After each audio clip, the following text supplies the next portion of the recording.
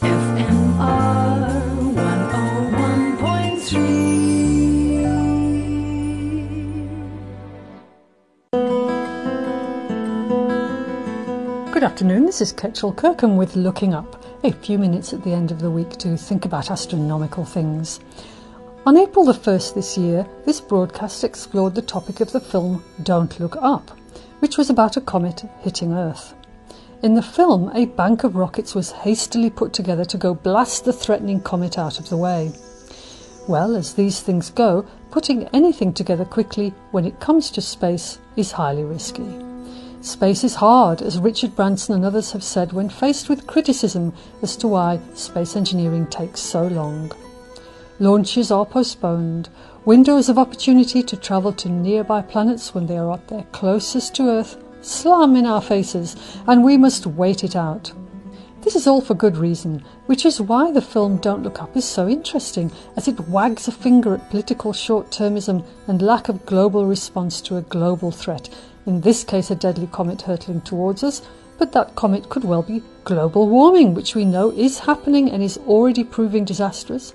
It could be a pandemic, enough said, the threat of World War III, dwindling resources, or whatever we need to collectively respond to. But we have NASA doing their best to potentially save us all with the DART program. For those who've not heard of this, it is the Double Asteroid Redirection Test, the world's first planetary defence technology demonstration, which successfully impacted its asteroid target last Monday and is the agency's first attempt to move an asteroid in space. DART targeted the asteroid moonlet Dimorphos, a small body only 160 metres in diameter.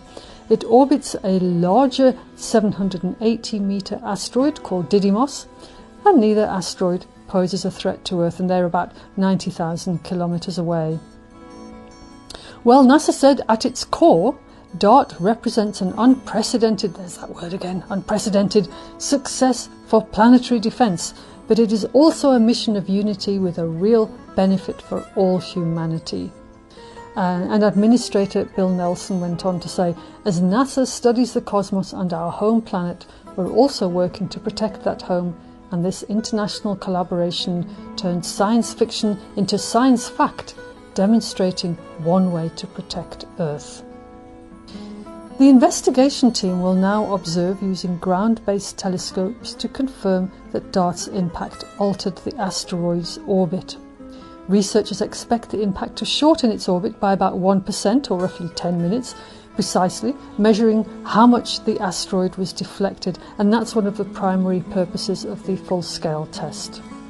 Observatories around the world have been invited to trace impact, as the more observations, the more accurate the result can be gauged. In fact, observations have been performed by the Atlas project, which has telescopes at Sutherland in the Karoo, which show the small asteroid being hit and the resulting debris of dust upon impact. The asteroid, at 160 metres across, was hit by the vehicle at 22,530 kilometres an hour. Bang!